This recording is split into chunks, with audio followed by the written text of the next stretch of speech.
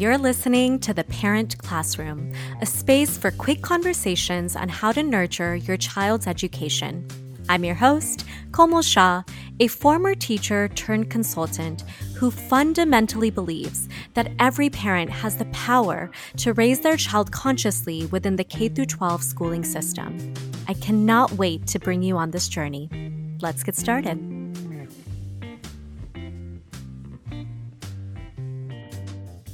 Hello, and I am so excited for another episode of The Parent Classroom. And today is very special because I get to have a friend and a parent come on and discuss with me some key issues and reasons for choosing schooling for your child. And I think the reason why I'm so giddy is because I actually met our guest, Lauren Pinto, during the pandemic. We became online friends through LinkedIn, and we had the same vision and ideas about conscious education. She is an educator herself and a former teacher. And when I was thinking about this episode, I just thought, who better to come in and talk about choosing schools for your child than someone who has very similar values of what's good for children. So I am so excited to introduce a fellow friend, Lauren. How are you, Lauren? Oh my gosh, I'm like blushing after such a beautiful introduction. Thank you so much. I am super thrilled to be here, especially as a podcast guest. Usually I'm in your role, Kamal, and so I'm very happy to be on the receiving end of this. So yay! I know. And if people don't know, we actually do another podcast together and are co-hosts for that. So this feels like full circle. And I have to say, you are just killing it with all of your podcast game. I definitely feel a newbie in comparison. Thank you. Well, it's one of those things where you learn how to do it if you want to do it. And by golly, I learned how to do it. So I'm just so happy. And I'm so proud that you have this podcast too. Aww. You're like my little student flower, like growing and blooming. Oh my gosh, I love that. For everyone else, I am very experienced, but for the purpose of this, yes, very much a student. Okay, well, of course, we want to dive in and talk about your daughter, Josephine, who is a 5-year-old about to start kindergarten. But before we do that, I want to ask you a question, and that is, what type of student were you growing up? Oh, you're making me get in my Wayback Machine over here. I love it.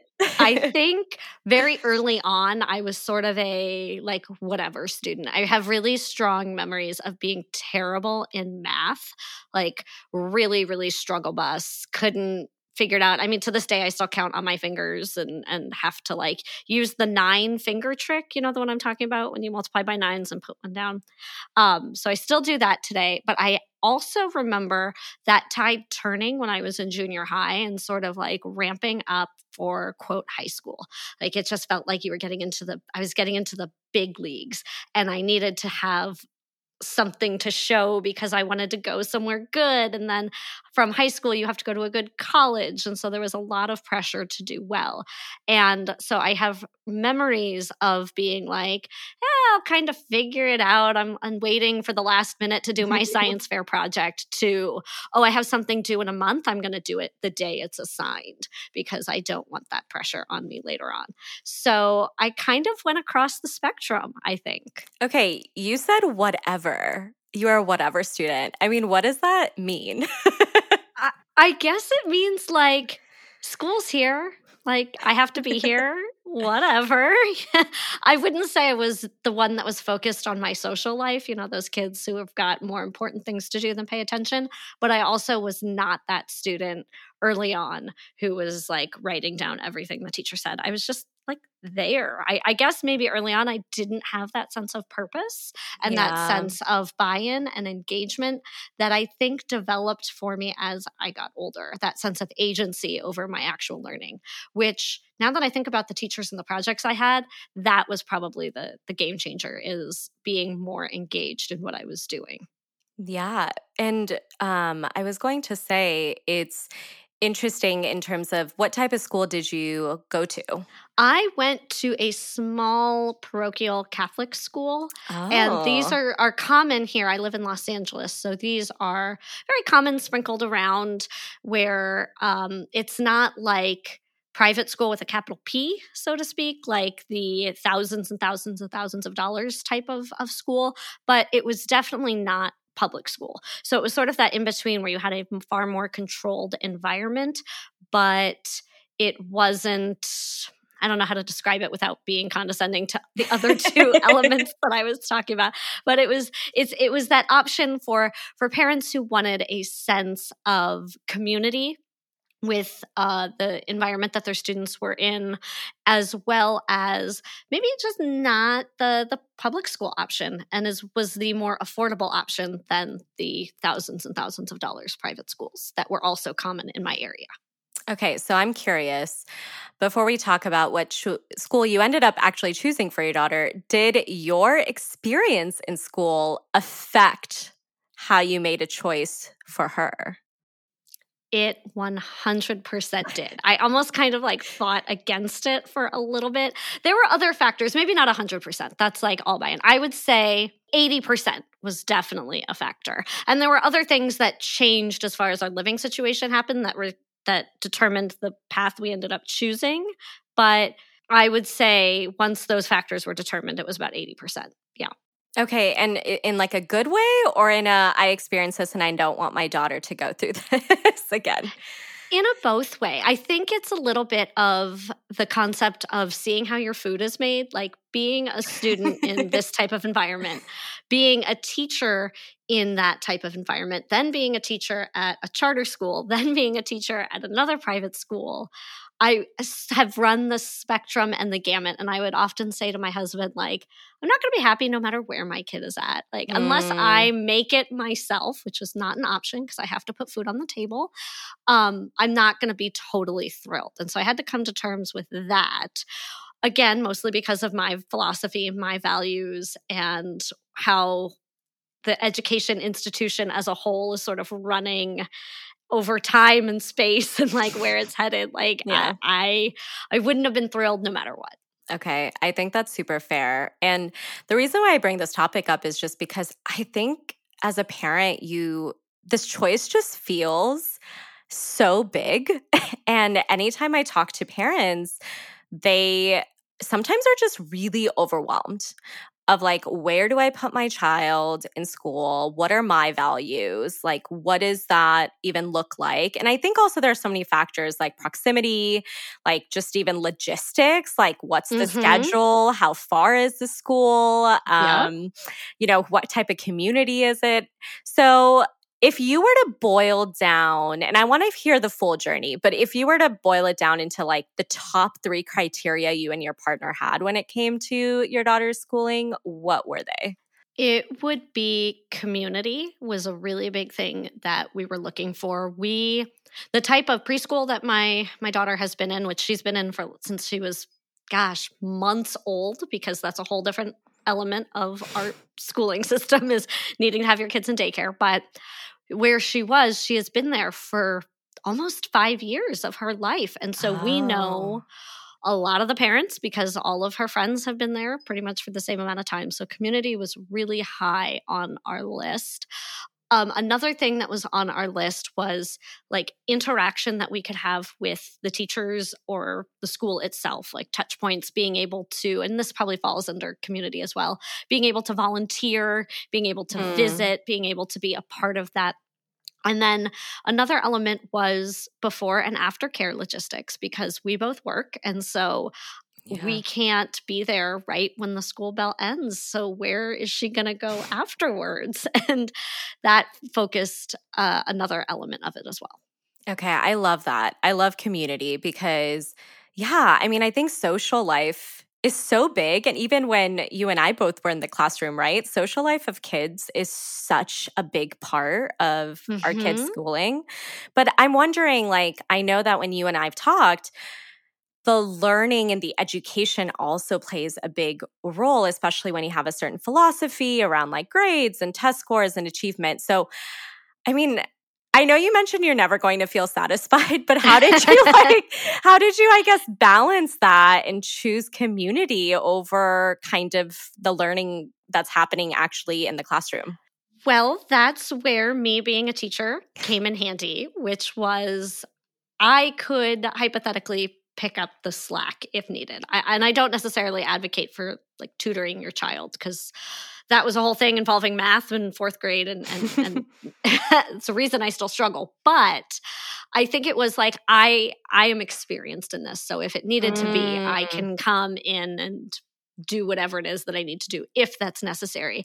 And another part with it is that it's not higgledy-piggledy standards-based grading, CASP testing, standardized testing driven. The type of environment that she's in has standardized testing, but it is not the data-driven instruction, DDI, that is so prevalent in public schools in my area. And I think that was another part of it was it felt like she can learn for the sake of learning as opposed to learn for the sake of the test score or for the placement later on. And that was something that was really important to me because she's going to be fine. She's smart. I know she's smart. And there's that statistic that's out there, which is the social economic status and the education of your parents is a really big indicator of a child's academic success. And so given those things, I was like, she's going to be fine. I'm just not going to put the pressure of test scores and all that. Sure, I want her to do well. I really do. But my idea is not for 100% A's all day long. Yeah. She's going to be fine with however she is because there's so much more to learning than what ends up on a report card or a comment or a progress report or a test or a homework assignment or the litany of other things that are graded. See, Lauren, this is why we're friends. I know, right? There's just so much more. Well, I love it because also this podcast is all about parents knowing how much power they have in not only their choices, but also how much they can offset what could be happening in school that could negatively affect their child, right? I mean, that's why I'm doing what I'm doing is saying like, hey, you have the power and empowered in whatever choices you make. But I know you had mentioned that you actually didn't put your daughter in TK, and I know sometimes parents are grappling with that decision. So what informed yours, or what was that decision for you like? Oh, that's such a great question. So going back to community, that was number one, which was the environment that she's been in. She has been in since she can remember. And all of her friends stayed there. And this is kind of maybe one of those classic, like, well, her friends are doing it, so she's going to do it too. But as far as school goes, so we didn't want to sever those relationships before they naturally severed because her friends would have been continuing on, but she would have been leaving. And it just felt like a really hard transition that didn't need to happen. The other element was her daycare is a play-based daycare. So there's lots of centers, lots of imaginary play, lots of, again, community interaction. And I felt that by starting TK, that would stop more than it needed to stop. And I wanted her to be able to play for as long as possible because in the traditional education system, play gets put on the back burner. And I thought, well, for an extra year, she can run around without her shoes on and make silly faces and sounds and do all of these other things that she can do because once she's in kindergarten, that focus is going to change no matter where we ended up putting her in our area. So being able to remain as childhoodly innocent as possible for as long as possible played a really big factor for us. I love that you said that, especially because I feel in this day and age, there's still such a focus on the hustle, right? Even for your 5-year-olds, what if they go in TK and what if they don't? And then are they going to be behind? Are they going to be prepared for kindergarten? And that starts so early. And I think it's more on the parent side. It's that cultivating the fear of, will they be ready? So my daughter, she watches a lot of TV. I'm not going to lie about that. Like Paw Patrol, you are just so wonderfully loved in our home. But a lot of those commercials that are on Nickelodeon are for ABC Mouse. And because she's watching a lot of TV, she asked me once, do I need that? I was like, you don't need ABC Mouse. Like, why? No. And she goes, well, I want to make sure I'm ready for kindergarten. And so she was actually getting Wow. this messaging from the TV, which came from the TV. I recognize that I allowed to have on in the house. I get that. But it was a sense of like, oh, well, if it's on, and she wanted to be ready. And I had to be like, you're going to be ready because, again, you're read to and you're interacted with, you play, you are ready. It's not needing to have that hustle of, I need to be ahead of the other 5-year-olds in kindergarten. Like, why are we starting this cutthroat business at 5? The end-all question, correct? Like, Correct. if we just think about it, I mean, you said something like play-based learning, and I read this quote once that actually said, like, life is play. Like, it's actually kind of hilarious that we even have this, like, term coined play-based learning, because if we just let kids live life and play with the dirt and the trees and go outside and go for walks and like learn from their parents and just their environment, that is what their early childhood is supposed to be. And yet there's this emphasis, and I can't believe that she was getting that messaging. That to me is wild. Yeah, I mean, it wasn't all Barbie commercials and LOL dolls. It's also ABC Mouse. And the parents who are in that, of talking about how ready their kid is and how ahead their kid is, that's a major part of their marketing campaign. And there's one part of me as a parent where I do worry. You know, you want to always want the best for your kid. Always, always, always. Yeah. But I feel like there's a fear target with those kinds of things where you're preying on that. You want the best for your kid. So invest in this, invest in that, and your kid shall be, quote, ready with a capital R. And I guess the funny thing too is asking yourself, I mean, what is best for your kid? Right. And really having to reevaluate that. And I know I did an episode on unlearning success, but yeah, I mean, it is asking yourself those critical questions, because if not, then what you're going to think is best is ahead, because that's kind of the society we live in. Right. And it's that conscious approach of realizing what it is that you as a parent value and finding the institution that best fits there. And that's going to be different for everybody. And I don't want to maybe poo-poo the fact that there are people who want their kids to be ahead, because if that's what you value, like you do you. But for me, that wasn't the end all be all for us, that competitive environment. Yeah, that's super fair. I mean, so now that you've made a choice for your daughter, are there any concerns that are going to come up for you? Are you going to look out for while she starts school? Oh, they're the ones that keep me up at night. Oh my gosh. Because this is impending. You know, come August, she will be in kindergarten. I know. So there's a few. The first one is homework, which you're probably going to laugh at. There it is. Because it's the idea of doing homework. Like, now we have to do it. And as a teacher, it's one of those things you assign. And when I was teaching full time, I didn't have my daughter yet, or she wasn't of the homework age. And so now the thought of coming home from a full days of work and having to look at homework and talk about it just makes me want to like, yeah, because it's packets and it's word problems and it's projects and it's extra work that might have a purpose, might not. I mean, it all comes down to what's the end game here. And so that makes me nervous. The concept of grades makes me nervous as well, because I have a view of them and then the school system has a view of them, and they don't always totally align.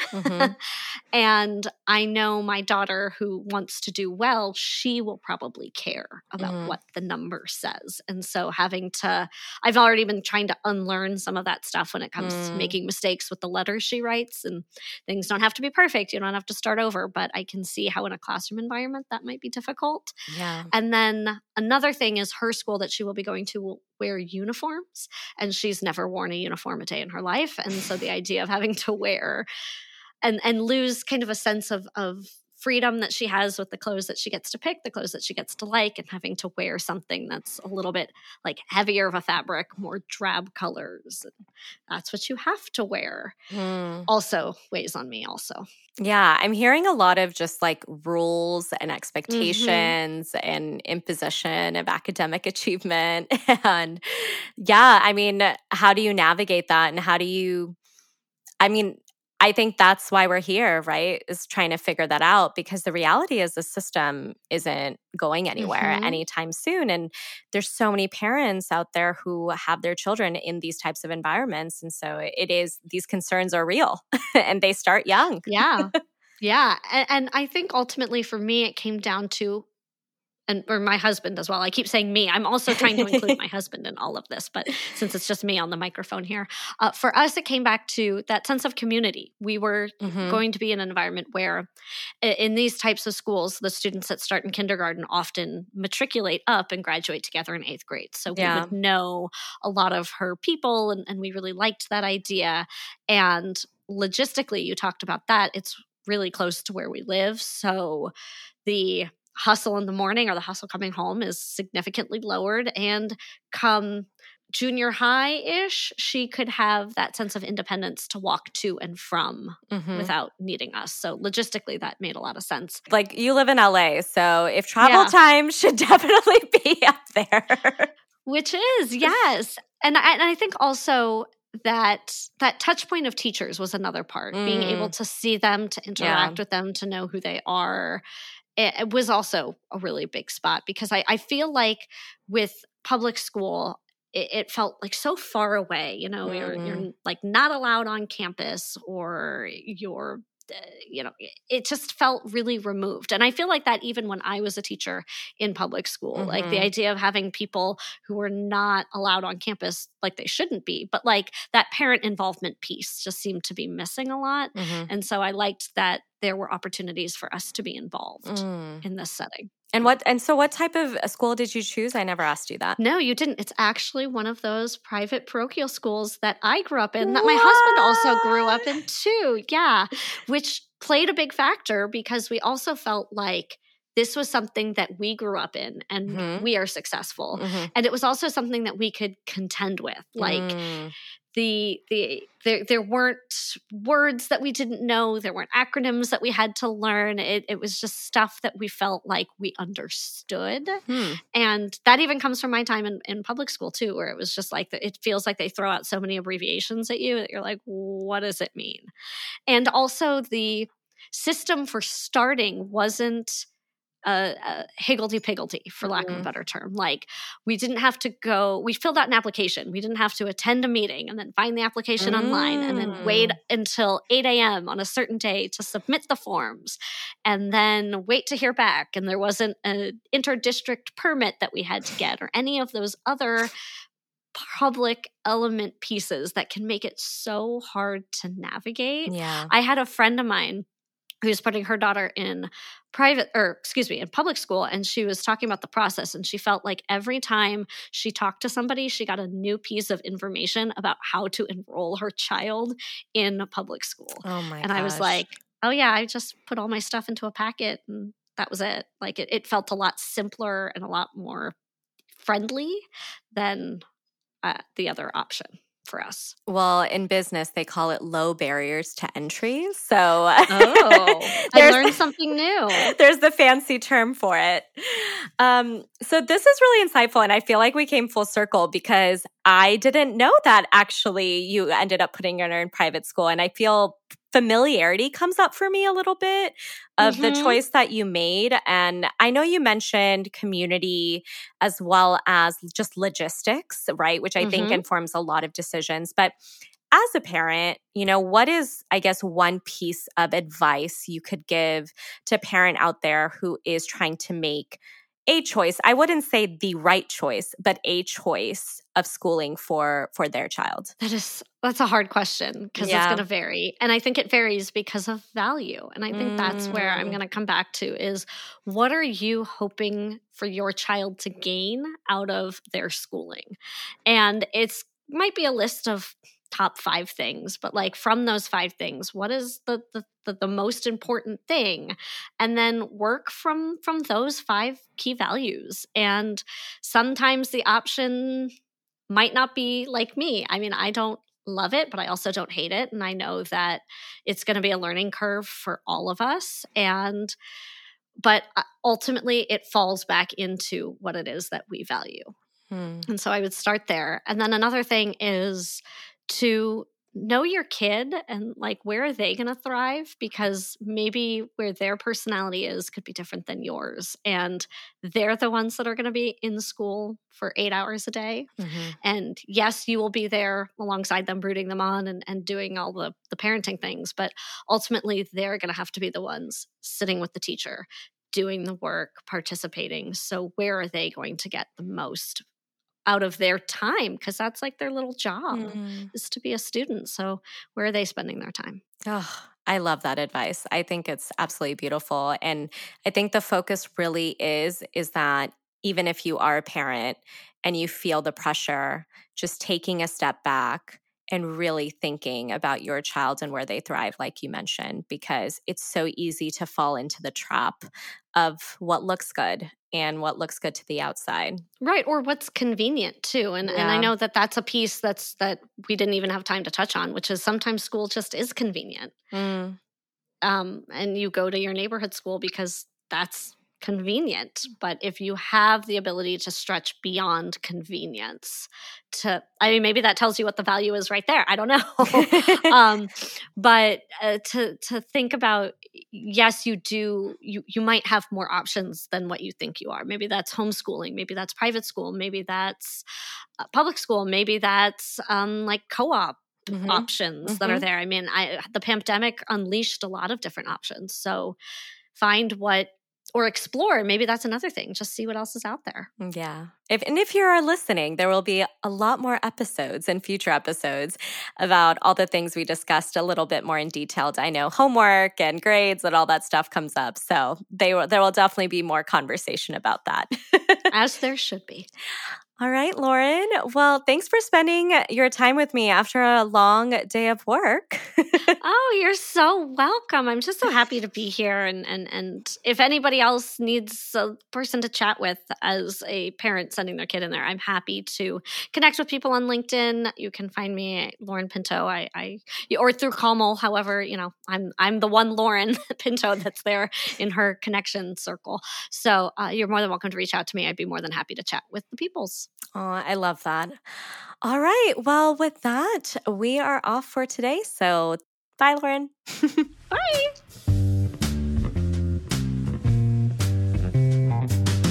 Thank you.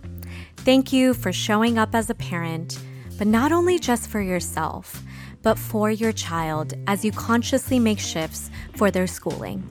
To connect with me, follow @The Parent Classroom on Instagram and join my email newsletter to stay tuned for more resources for you and your child.